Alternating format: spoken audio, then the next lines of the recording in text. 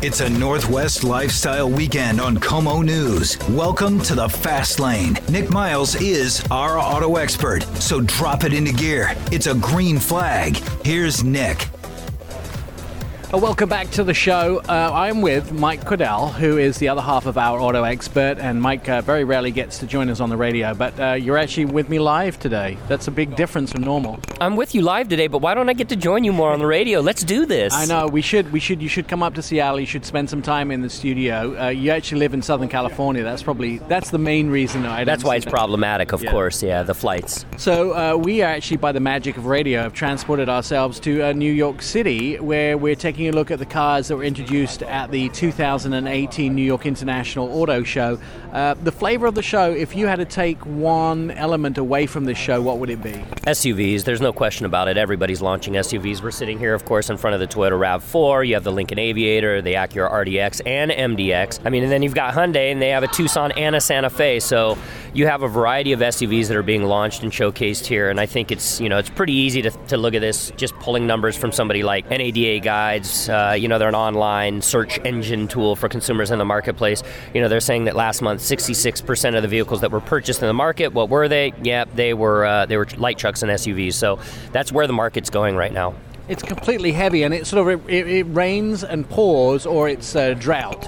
I'll give you a perfect example. Cadillac have nothing in the compact SUV segment. They've never had a vehicle there. American consumers are desperate for something. They've really only had the Lincoln Nautilus, which is just about to come to market. There's no American vehicles in that segment that are luxury, and that Cadillac just launched their XT4 for the first time, and their management admit that the Cadillac are behind the times. Yeah, and I get it. I mean, it makes sense because you want to focus your product planning on where the heartbeat of your brand is. So for Cadillac, that Escalade, I mean, it sells out every single year, and they know that their sedans are incredibly important to their brand. So you have to figure out where you're going to cross-diversify your product line, and I'm just going to say it. I'm going to say it on radio. I think you're really seeing a rebirth with Lincoln right now. I think Lincoln is really on an uptick. North American Truck of the Year with the Navigator, but this Aviator, Nick, I mean, I haven't seen an SUV that kind of threw me back in my seat a little bit. Like that Aviator. Yeah, let's talk about the Aviator for a little while. Some of the technology on this vehicle, to me, completely outstanding. First of all, let's talk about the smart key idea. So, we've heard this is coming. Volvo have said they were going to go to a smart key, and now Lincoln have actually done it with the Aviator. So this is where you don't actually need the key for the vehicle anymore. You can just use your smartphone. No longer, we've been able to unlock vehicles and open the trunk and put the seats down with a smartphone, but the first time you can actually start and drive the vehicle with a smartphone. Yeah, it's amazing to see what these automakers are doing, and I think for you and I, who have been in the industry for a long time, you go back 10 years ago, and there was discussion about using apps to control vehicles, to start, stop, unlock, lock doors, and now you're at a place where you're actually seeing smart watches and smartphones control vehicles. I think it's incredible to watch. There are a lot of naysayers in the market that are purists, but with what Lincoln's doing, I'm really amazed. I think it's because they brought in a variety of new people on the engineering side and a variety of new people on the product planning side. They're really becoming an innovative brand, and it's fun to see, especially as an American. You're British, of course. As an American, consumer. Yeah, it's cool to see, man. It's cool to see. It's quite heartwarming. We've wanted Lincoln and Cadillac to be successes for so long, and they've struggled. And really, Lincoln's saying they're going to have now 6 SUVs in their lineup. They're going to electrify their whole lineup. They're going to have things like camera predictive suspension, so a camera sitting in the vehicle that looks ahead into the road and sees what's coming up in the road and then adjusts the suspension. Right. I mean, these vehicles now are ahead of their time. They're not just playing catch-up. They're actually making the rules. They're ahead of their time, but I always look at things from a lifestyle standpoint when it comes to consumers in the marketplace and what they're looking for in vehicles. It's like dating, right? You look at somebody and you either are attracted to them or you're not. And that's the case with the Lincoln brand right now, is that you look at the Navigator and you go, I like the look of it. I'm not going to consider a vehicle unless I like the exterior. When we come back on Our Auto Expert, we're going to start to talk about some of the vehicles that we've seen revealed in New York. And I'll tell you, the list of SUVs is absolutely endless. More Our Auto Expert with Nick Miles is coming up on KOMO News. Start your engines, and they're off. Back to our auto expert, Nick Miles. This is KOMO News. Welcome back to Our Auto Expert. I'm Nick Miles. Joining me on this show is Mike Caudill. We are looking at some of the cars introduced at the New York International Auto Show. Let's look at RAV4. This is the big baby in the segment. When I say big baby, it's the smaller RAV, or it's the smaller SUV from Toyota, but it's the biggest SUV in that segment, that compact segment. It is the king, and it has been outdated for a while. Toyota are very freely admitting that their vehicle could have done with a lot of updating.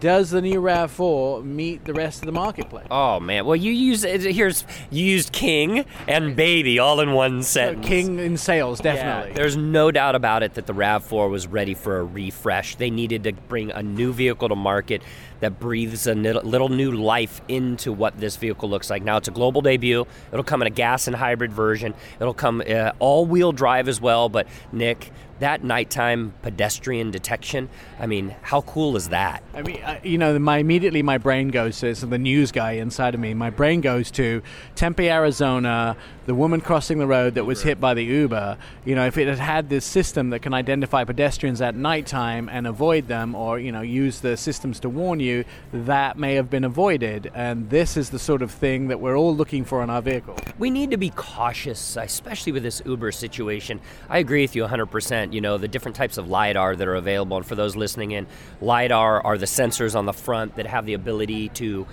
see in front of the vehicle.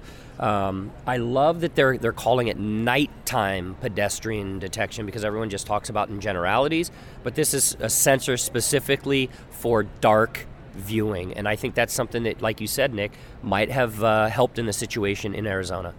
And immediately this vehicle has a lot of new safety systems on it. Toyota saying that it'll have the Safety Sense 2.0 as standard equipment on it, and that is what they're really calling their suite of safety features, which includes things like lane departure warning, the BLIS system, all of those type of things. Toyota have always been a leader, so we know Toyota as reliable, safe vehicles that are for a reasonable price. And does this RAV4 meet that criteria that Toyota have been known for? There is no question at all that Toyota, with their Safety Sense, they meet the standards.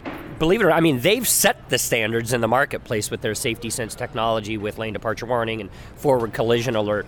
But here's what I also like, is that they're driving the future of technology as well. So, for example, Wi-Fi connectivity is now something that you're seeing in more of the vehicles that are on the road. Theirs is powered by Verizon. It gives you that access to Amazon Alexa, Apple CarPlay, those types of compatibility technologies that you want in a vehicle. So I think when you look at the whole package, you're getting a lot of the technologies that you would have paid a premium for in years past. You're getting those in a vehicle that's going to have a price point that's going to start in the 20s. Interesting question for you. So we have seen a lot of times that Wi-Fi in vehicles has been used from your cell phone. It uses your cell phone's Wi-Fi, the cell connection.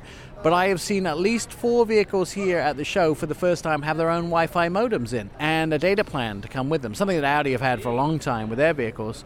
Is this the new turn, that the data plan is embedded in the car? Well, there's a variety of topics that surround connectivity in vehicles right now. And in the next year, if you kind of separate yourself from the auto industry and you start talking about 5G technology, once one of the telecom companies comes out with 5G technology, the power is going to be in your phone. That smartphone is so, pun intended, smart. Automakers have to decide whether they want to offer the connectivity, or do they want to just have the user via Bluetooth utilize their cell phone. Because right now you can get in a vehicle that's Bluetooth enabled and connect your phone to the car and access smart, Apple CarPlay, Android Auto, and all of those features. So it's a battle for the automakers right now. Do you want to offer it to consumers and have them maybe not use it because they're going to use their cell phone, in lieu of it? And maybe it'll go to and forth as we get Wi-Fi in cars that's 4G. That's great, but as the phones become 5G, maybe people will switch back to using their phones, because then you can actually get a faster rate of data in the cars. That data is going to be smoking fast, and you've got a battle right now, and it's not even Sprint, Verizon,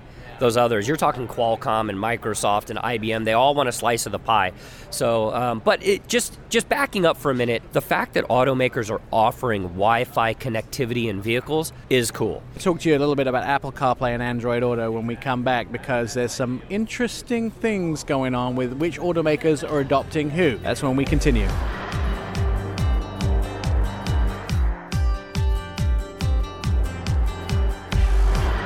Keep listening. Nick Miles, our auto expert, is moments away on Como News 1000, FM 97.7. Como News 1000, FM 97.7. Jump right in and put the pedal to the floor. Our auto expert with Nick Miles continues. Welcome back to the show. I'm with Mike Caudill. We are talking about some of the cars released at the New York International Auto Show. Mike, I got some super interesting information. Apple CarPlay Android Auto is the standard expected in most vehicles around the world, but certain automakers are uncomfortable with Android Auto. So Lexus and Toyota are one of them. They're uncomfortable with the data plans that Google have as part of the Android Auto. But there's some sort of information exchange that they're not happy with, so they're not putting them in the cars. So there's multiple questions here. First of all, are consumers buying these vehicles based on whether their phones connect? Are you an Android guy? Are you getting a bad deal? If you're an Apple guy, are you getting a better deal? And do you not buy a Toyota because it doesn't work with your Android phone? No. The answer is no. If you have Bluetooth connectivity with your phone, it's not going to matter. It's not going to matter. So use the Lexus as an example, the UXF Sport that we were talking about yesterday. And I say it on air, I felt pretty comfortable saying Apple CarPlay and Android Auto, and then one of their tech guys came over and said, hey man, just so you know, we're not working with Android Auto with that vehicle, or Android devices with that vehicle. But the reality is if you have Bluetooth with that vehicle, I can still utilize some of those services with that vehicle. So consumers, I think they care about it in the marketplace, but they're not going to use it as a driving factor in regards to whether they buy a vehicle or not. They're just not. I think they're going to do what we talked about in the last hour, and that is you look at the vehicle from an exterior standpoint. Do I like the look of it? I think that's what it's going to come down to. It's sort of divided between Apple and Android as far as the connectivity devices are concerned. But there are some other companies. I mean, Toyota has their Entune system, which is, again, you can pair your phone to and you can use a lot of the apps inside the vehicle. But Seattle's very own Microsoft has not played a part in that since Sync and the Ford Sync. So it seems to be a two-horse race still. If I could give automakers, and it's funny that we're having this conversation because I'm an iPhone guy and you're an Android guy. I have my issues with my iPhone. I don't think I've ever heard you say you have an issue with your Android. I think you love it. I'm sure I have plenty. Yeah. So, as I look at it kind of holistically, 36,000 foot level, and I look down between the competition between these brands. You talked about Microsoft, you talked about Seattle, you talk about Apple. I don't think it's going to be a decision point at the level of the consumer where they want to say, you know what, I can only identify with this vehicle based on the technology that's being provided. As long as I've got Bluetooth and I can make that cell phone call, that's like step one. Then step two is being able to integrate in, the features that I want. I will tell you this in closing on it. I've had a lot of experience with Ford Sync system. I think it's phenomenal, especially their newest version. When I connect and hardwire my phone in, I can literally put it in the center console and do away with it, and I can make every phone call I need. I can listen to all my music apps. It's a great way to be connected in the vehicle, but it's not overwhelming from a tech standpoint. So there's still some limitations, and they do limit those for safety reasons. They don't want you picking up your phone and scrolling while you're driving, all right? Of course, we never do that. We pull over, right?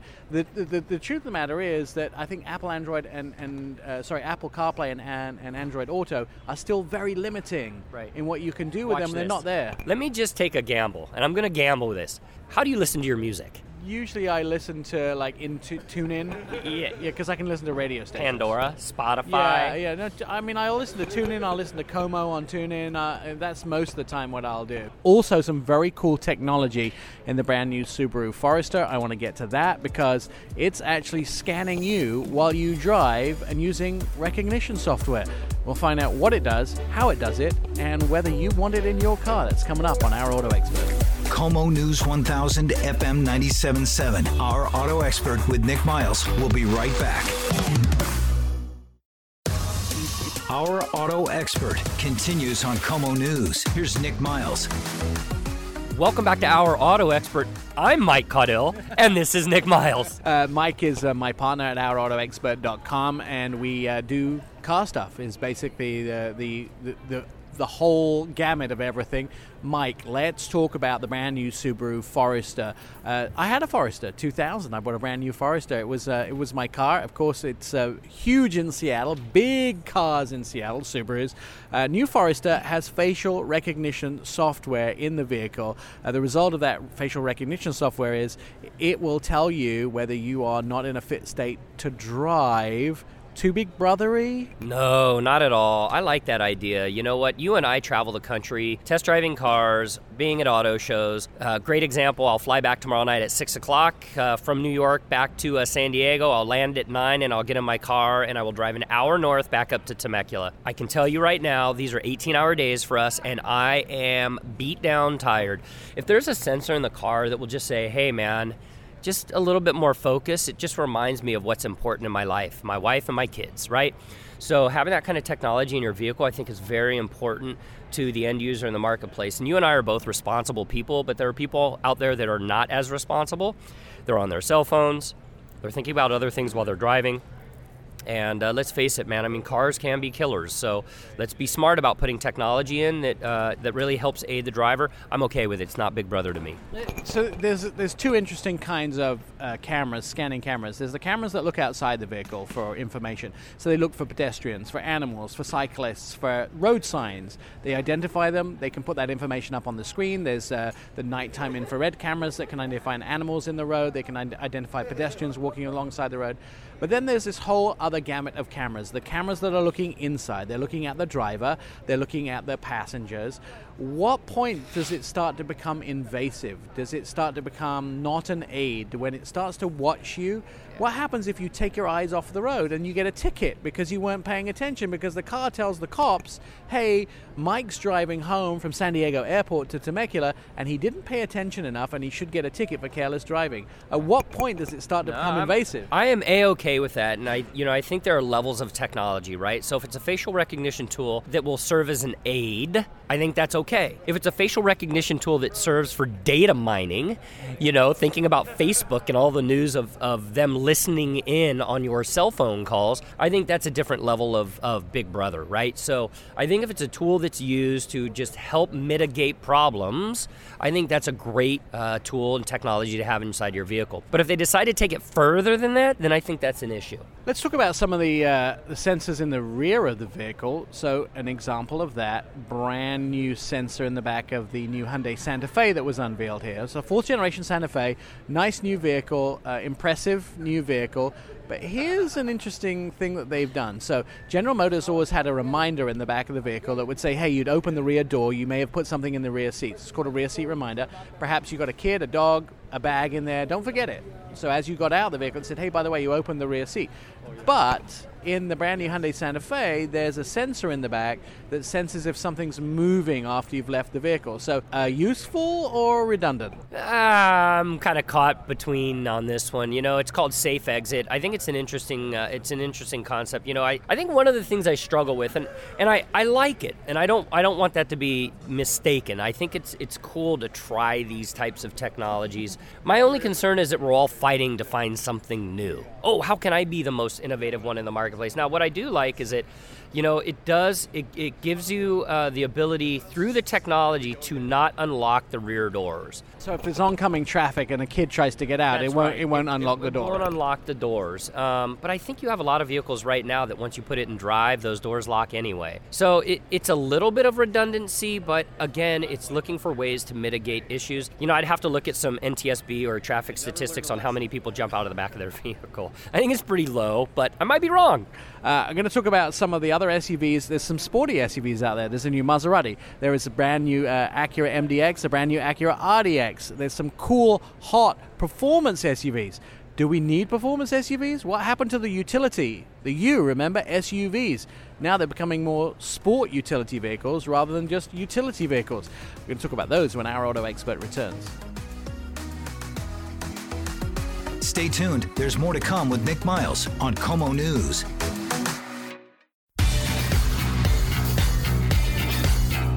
It's Our Auto Expert on KOMO News. Here's more with Nick Miles. Mike and I are still in New York. Mike Cadell is my guest. He is the other half of our auto expert, and we're talking about some of the cars, trucks, and SUVs announced at the New York International Auto Show. So Acura are probably the biggest company to release performance utility vehicles. Their MDX got a surprise appearance at the New York International Auto Show. We weren't expecting it to appear as a refreshed vehicle, but they have introduced an A-Spec version, and very much like Mercedes-Benz have their AMG version, they have the M versions over at BMW. And that really builds out the vehicle to be more of a sport utility vehicle, and sport being the key word. So let's ask the question, are consumers requiring more performance out of their SUVs? I mean, the Jeep Trackhawk is the perfect example.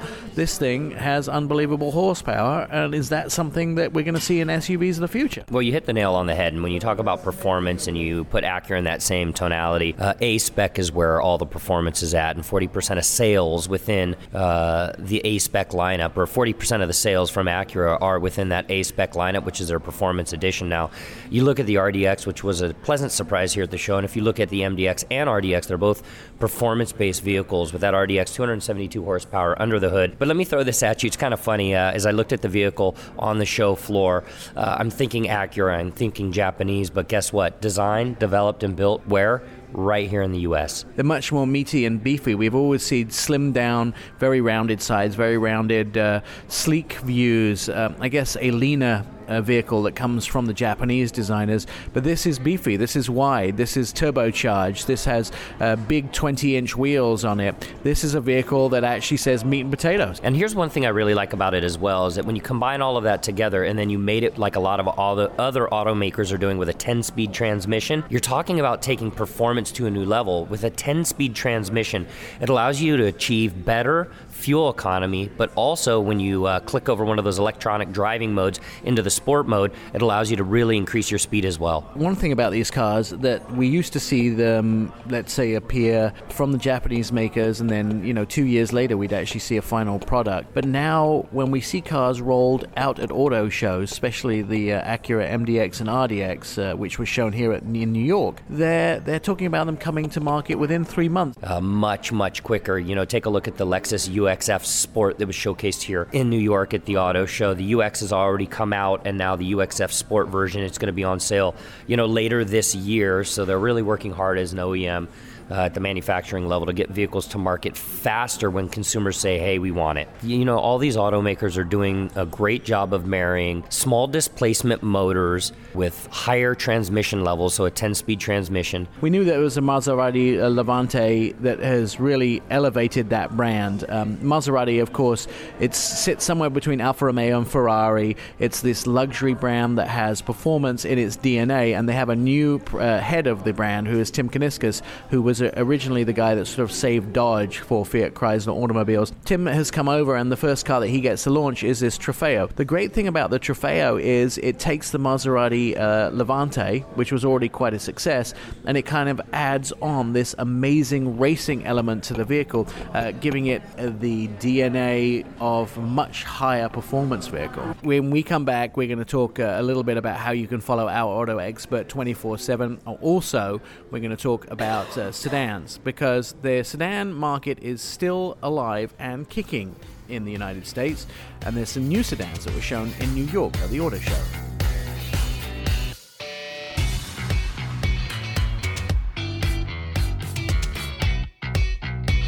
Keep your radio tuned to Como News. More Our Auto Expert is on the way.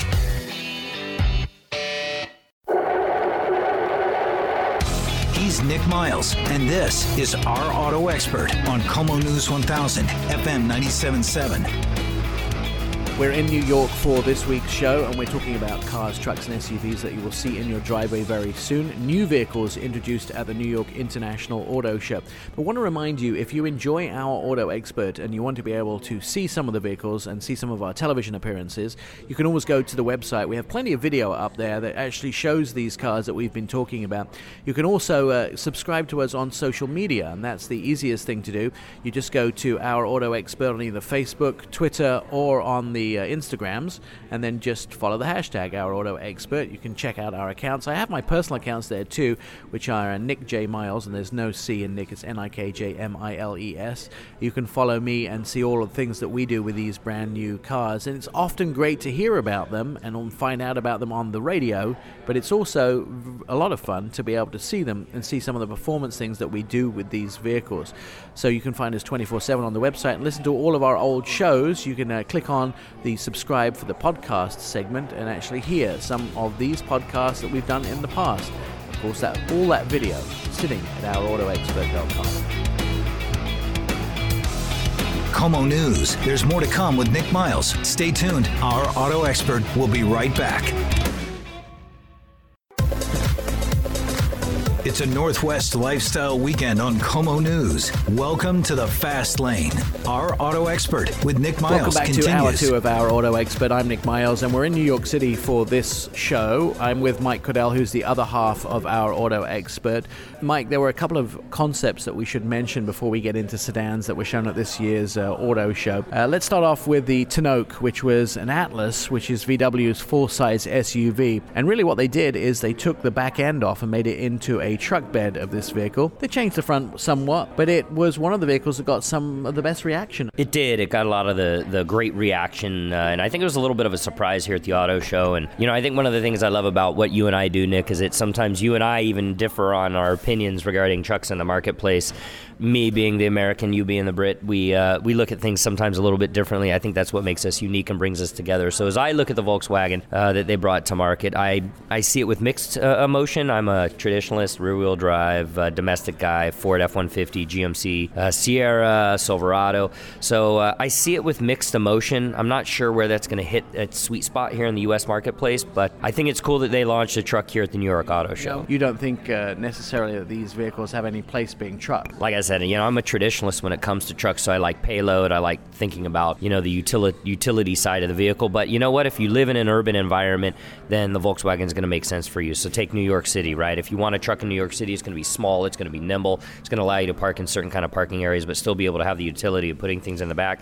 I think it makes sense. I just question where the volume is going to be. And you have to just take one look at Honda on their Ridgeline, right? So Honda Ridgeline, they sell as many as they can make of those trucks. And really what it is a Honda Pilot with the back end cut off and a truck bed on it. It has some design changes, clearly, but at the same time, people are buying these because they want all that comfort and utility of an SUV, but they also want the ability to throw things in the truck bed, like the dogs, like luggage, like being able to take trips to the garbage, like picking up stuff from Home Depot, like putting sand in that back of that truck, like going camping. I think there's a place for it. I just don't know what sales volume is going to look like, and it'll be interesting to see if American drivers, look to that vehicle and say, hey, you know what, we want to move towards a Volkswagen truck. And absolutely a fun vehicle, great vehicle, but I don't know if I'd be down with a truck. I want to mention something else about that VW Atlas Tonneau, the truck we saw it the first time at the New York International Auto Show. That vehicle had lights which were part of the grille. Okay, I love that design feature. And I'm not saying that there are things that I don't like about Volkswagen bringing a truck to market, but I do love that. I think the design of it is really cool. I took a lot of pictures of it. I think I spent more time taking pictures of that than some of the other vehicles on the floor yesterday. I think their design is 100% spot on. Instead, and I'm trying to explain this on radio, it might be kind of complicated, but instead of having the lights as one unit at the edge of the grille, the lights actually were part of the grille, and they went all the way across the grille, and so it looks like the grille at night, but when they light up, the grille itself sort of lights up and projects that lumens onto the road. Yeah, it's a design feature that no one else really possesses in the marketplace. They've done something that other automakers haven't been able to do, and that's take a design element of lights and integrate them actually into the grille. I think it's really cool. And then at the same time, there's lots of cladding on these vehicles. So when you actually take a look at the back of the truck, there was lots of cladding around the outside. And that is great because if you want to put stuff into the truck, you want to hang stuff over the edge of the truck, there's sort of this plastic lip that goes all the way around the bed. And that plastic lip, it really makes it so you can't damage the truck itself. I'm wondering how long it's going to take to actually see things like trucks become completely plastic in the rear bed. Now, here's a bit of a fun fact. There are a lot of trucks in America, and as people use those trucks for their work and their play, they're also starting to use them for families, and families are now taking a truck as their primary vehicle. That's why a lot of people are requiring to have USB drives in them, and more comfortable seats, and more comfortable and easy to use electronics in the trucks of today. Still to come, we're going to talk about some of the trends in automotive, and also talk about what's probably going to happen as far as autonomous cars are concerned. After the ruling came down in Tempe, Arizona, after the woman was killed by an Uber self-driving vehicle, does that mean that the public is not ready for self-driving cars? And with the upcoming elections in November, are governments going to push self-driving cars forward, or is everything going to be on hold because they're worried about upsetting the public? That's all coming up as our auto expert continues.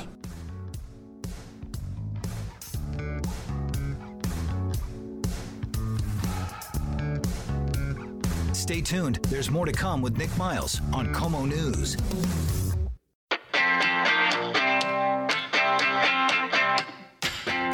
It's our auto expert on Como News. Here's more with Nick Miles.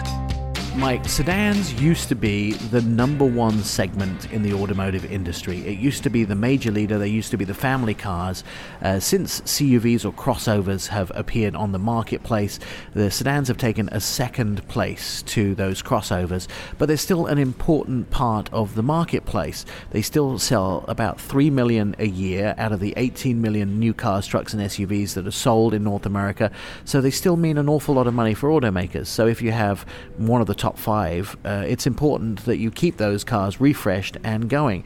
We did see some new introductions, including Kia's Optima here at the New York show. You're going to see a variety of great sedans being showcased at the New York Auto Show. You just mentioned the Optima a minute ago. I think what Kia is doing to really elevate the brand identity with the K900 and the Optima, they're really moving their vehicles in upward direction, new styling inside and out.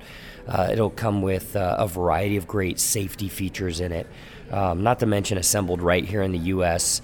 I love where the pricing will start on this vehicle, and although they haven't really announced it yet, expect that pricing to be in that $20,000 range.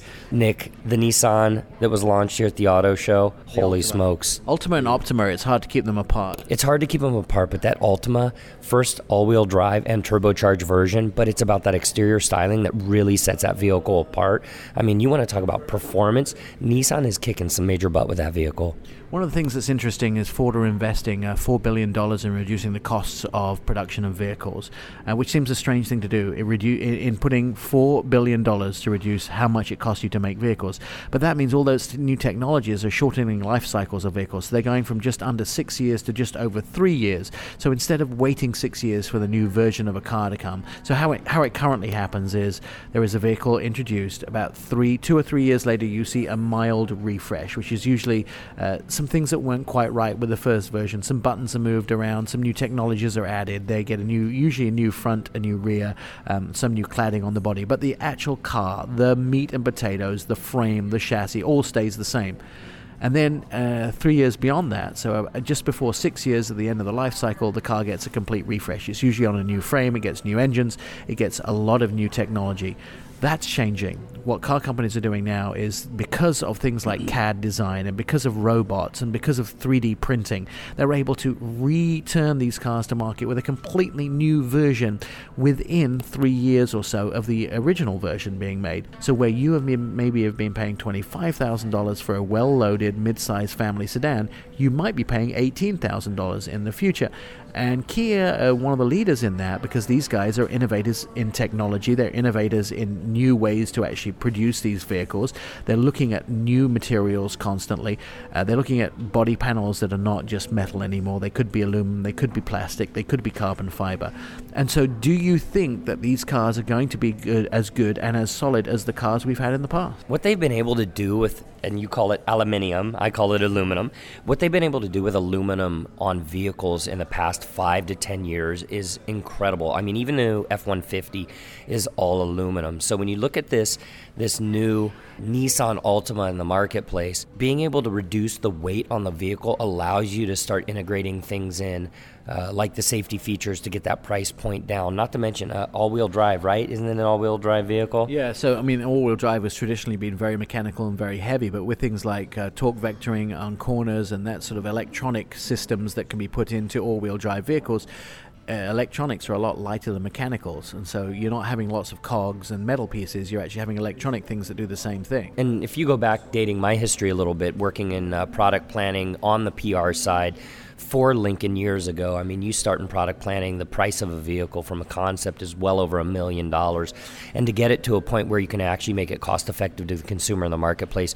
you have to find ways to reduce the weight, reduce the features of the vehicle to get it to a place where a consumer can afford it.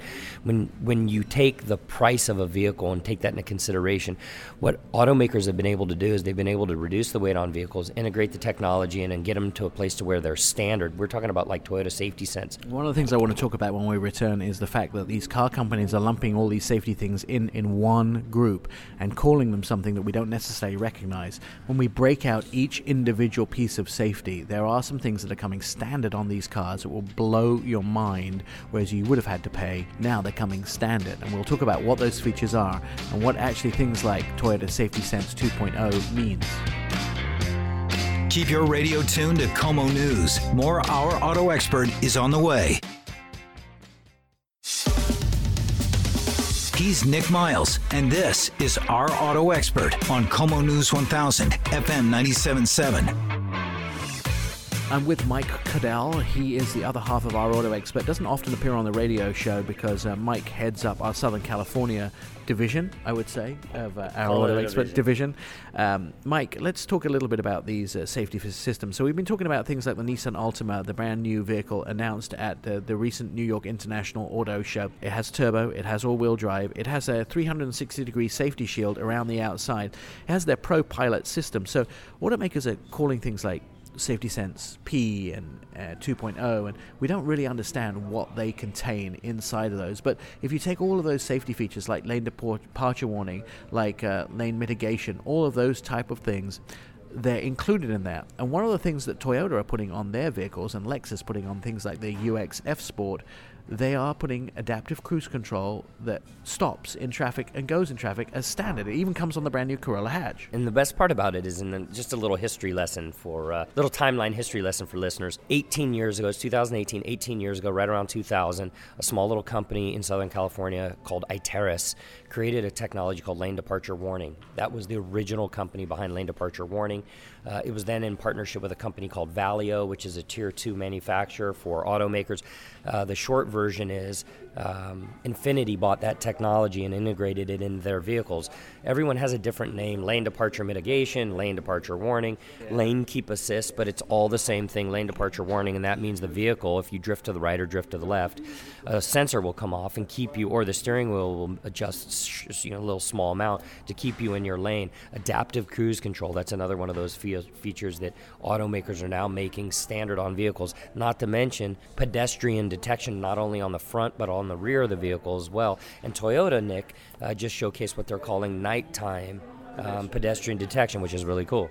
I think one of the things that I have often seen in these vehicles is that you had these as options, and those are now becoming standard. So what used to be something where you would have to pay an extra $1,500 for perhaps a package is now coming as part of that package. But at the same time, they're appearing on the smallest cars, the cheapest cars. The other thing that automakers are starting to do is embed modems in their vehicles. So you've always used your cell phone as the main piece of connectivity to the outside of the vehicle, but they're now putting modems in the vehicle, so the vehicle does all its own connection. For instance, in the new Kia Optima, it will update its maps automatically for you as roads change, as tundras change, as new things happen on maps. It will actually adapt that, bring it into the car, and update it automatically without you having to do anything. But at the same time, is that a bit of a frightening security lapse there when your car is talking to the world and you're not in control? No, I think there's a great way to merge technology with what is practical in the marketplace. You take a look at the Ford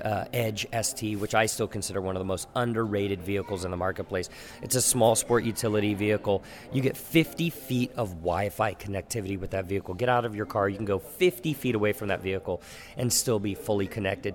Using technology from a service standpoint is something that automakers are also utilizing this Wi-Fi connectivity for. So let's say your oil changes up, or you need to have your tires rotated, or even worst case situation, something is malfunctioning with your vehicle. That Wi-Fi connectivity and hotspot of the vehicle will be able to sensor and kick something off to a service technician that could then reply to you and say, hey, you need to get this fixed with your vehicle.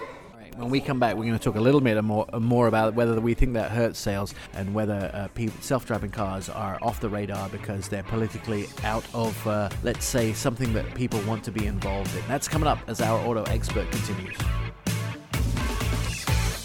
Como News. There's more to come with Nick Miles. Stay tuned. Our auto expert will be right back.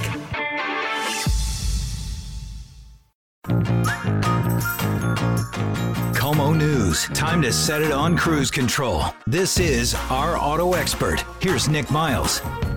Welcome back. I'm with Mike Cordell. We're in New York, the International Auto Show here in New York, wrapping up. Mike, let's talk about the weather, as far as autonomous cars are concerned. So setting the background, the history of what's happened and where we are right now. An accident in Tempe, Arizona, by the way, which was not the first Uber accident. Uber had an accident in 2013 in which a 6-year-old was killed crossing the street by an Uber driver who was in between calls, and that lawsuit went on for a long time. This in Tempe, Arizona, where a lady was killed crossing the road with her bicycle, was settled almost immediately, within a month of the accident, and the undisclosed amount will never probably be known, but this leaves a climate for government really being uncomfortable with self-driving cars. What happened with Uber is they decided not to reapply for their license in California, and the main reason of that is probably the fact that they didn't want to have to sit in front of a panel and explain what happened in that accident. The governor of Arizona, who was very for self-driving cars, is now saying he has some concerns about self-driving cars being practiced or tested on the streets of Arizona.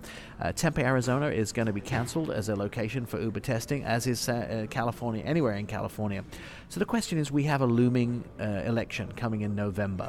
If automakers get politicians to decide one way or the other whether they support it, it may go against what the public wants and then may hurt them in the upcoming election. So do you think that things are on hold, as I do, up until November? You think things are on hold? Yeah. Okay, so here's what I think.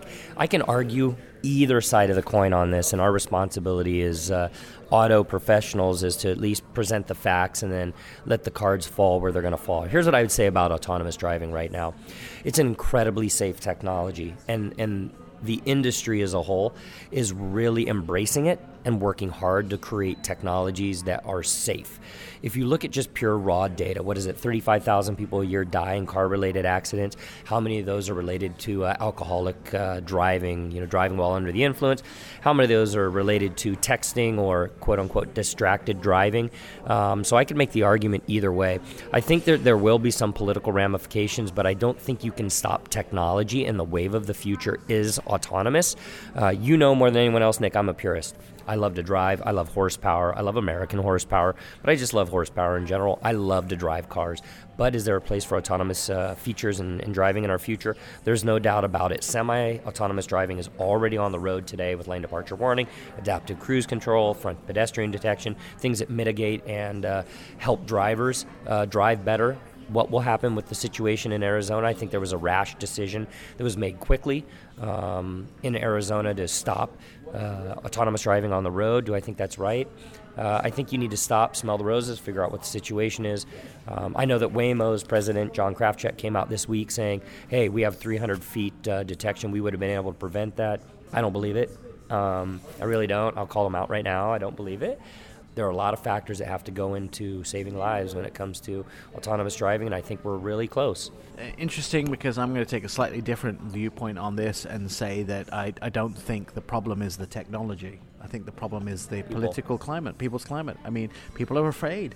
New polls right after the Arizona incident happened in Tempe, where the woman lost her life, show that the public is unhappy with self-driving vehicles. They don't trust them. They don't believe them. When a machine makes decisions. A machine makes decisions which involve human lives, your family's lives, pedestrians' lives, your community's lives. We cannot trust that machine can make the right decision every time. Well, I mean, and I understand and I agree with what you're saying. And I don't know if it's technology versus the machine. I think it's also psychology, right? Your ability from the time you started driving at 16 years old here in the States, your hands are on the wheel and your hands are controlling the gas, your hands are controlling the clutch, your feet are controlling the brakes. Acceleration is done in your own brain, and now you're saying turn that off. It's a very hard thing to do. Will it change the climate? I think human beings will still rule whether autonomous cars are what's going to happen in the future. When we come back, we'll round up a look at some of the future technologies that have been seen at the New York International Auto Show as it winds down public days. I'm Nick Miles. More Our Auto Expert with Nick Miles is coming up on KOMO News.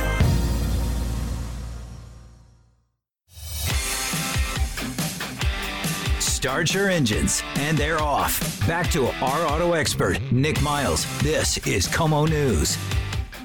For this week, I want to talk a little bit about some of the future powertrains that we have seen in New York. I guess probably one of the most exciting was the EV race car, the Formula E race car that Nissan had on display at the show. You know what? I think that Nissan is one of the automakers out there, and I know a handful of them are. They continue to innovate. You know, I love the fact that they brought their Formula E race car here. I love the fact that you're going to be taking certain technologies like what they've learned with the Nissan Leaf and integrating that into a motorsports vehicle. They'll then take that on the track, and they'll learn from the track. Then what they can then take back and put into the EV that'll be on the road of the future. So I love what Nissan's doing with the Formula E vehicle, and it's a great transition, Nick, into the Hyundai Kona EV. I think that was a very pleasant surprise here in New York. A lot of great stuff to talk about with that vehicle. Yeah, that originally shown at the Geneva show, but on the floor here, the biggest, most important portion of this EV in the Kona from Hyundai was a flag in the sand to say, by the way, Tesla, we can do a better miles range.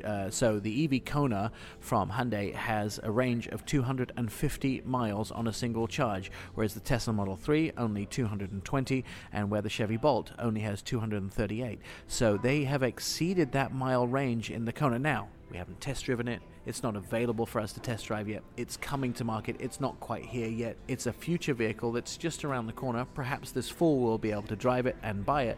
But at the same time, we're talking about 250 miles. Do you remember when electric cars had a range of 60 to 80 miles? Big changes in the last few years.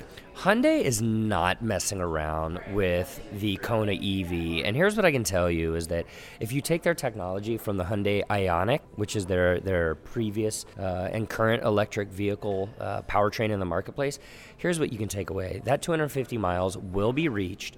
One thing that they did that's different with their vehicle that I actually applaud and like is that they took an existing platform in the Kona, and then they engineered the front of that vehicle to be more aerodynamic. So if you look at the front of a normal Kona and look at the front of the Kona EV, you're going to see how the two fronts look different, and that's to create better MPG, better ability to control the flow of air over the top of that vehicle. You'll achieve 250 miles on a charge with that vehicle. I think that you're expecting to see vehicles that will have more than that. I mean, Jaguar's I-Pace showed off here, and now a self-driving I-Pace as well. Yeah, so they partnered in Waymo with that vehicle, right? So you want to talk about LiDAR technology and sensors on the front of the vehicle, you know, partnering with a company like Waymo and thinking about LiDAR and how it applies to the road, and then you integrate in e-technology.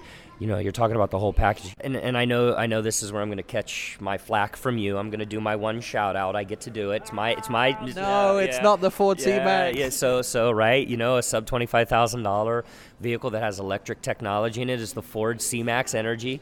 Very near and dear to my heart. I've had two of them, and you know what? I'll tell you, the green sticker on that thing makes a lot of sense. I get great fuel economy around town because I don't have to put any gas in it. The unfortunate part is... it looks ugly. No, it's going away. They just continue. That's did great. it. That's the best part for me. The C-Max is going away. One of the ugliest cars ever built. No. In fact, I think Ford employed the guy with the ugly stick to beat that. You know, here's the funny thing is you hate it so much, but here's the best part is anyone that gets to experience that vehicle, you know what they say? It's great to drive. They love it. Right. They love No, look, I would give you this. It's great to drive on the inside. It's a little plain don't on the really inside. like It to looks drive like a bubble with Don't seats in lie. it. You're lying. But it's ugly. You're lying. You It's don't like to drive. ugly. No, it's not, man. It's There- cool. there You're is- European too. You should know. You're British. It's got that European flair. And I'm British, and that means I have a class. I'm European. I have beauty. I Scream, have beauty and look at a class. Rolls Royce. Hey, I got a Rolls Royce. I'm European. I'm British. All right, our auto expert has enjoyed being with you from New York. We will be back to round out the show. Keep listening. Nick Miles, our auto expert, is moments away on Como News 1000, FM 97.7. Como News 1000, FM 97.7. Jump right in and put the pedal to the floor. Our auto expert with Nick Miles continues. A recap of some of the vehicles that we have talked about here in New York, a new RAV4 with that nighttime pedestrian detection. We talked about the new Hyundai Santa Fe. We talked about the Hyundai Kona Electric, which is very cool. Subaru has the brand new Forester. There's two new Acuras shown on the floor, the MDX, the RDX in their A-Spec version, the sports car versions of those vehicles. We also talked about Hyundai's new Tucson, which actually has some very cool features in it. You can do Amazon Alexa, their wireless version inside the vehicle. We also talked about a new Hyundai Optima, which has the automatic modem inside, which updates it. Sexy with the new Levante Trofeo, which goes up to 187 miles an hour. The new EV vehicle, the EV Formula Nissan race car, which was shown on the floor. And Lincoln's new Aviator. We have a new Altima on the floor, a new K900 from Kia. The Toyota Corolla hatchback, including some new concepts as well. When we come back next week, we'll be talking about more cars, trucks, and SUVs. 24/7, OurAutoExpert.com is available. I'm Nick Miles. Stay connected. Stay informed. This is Como News.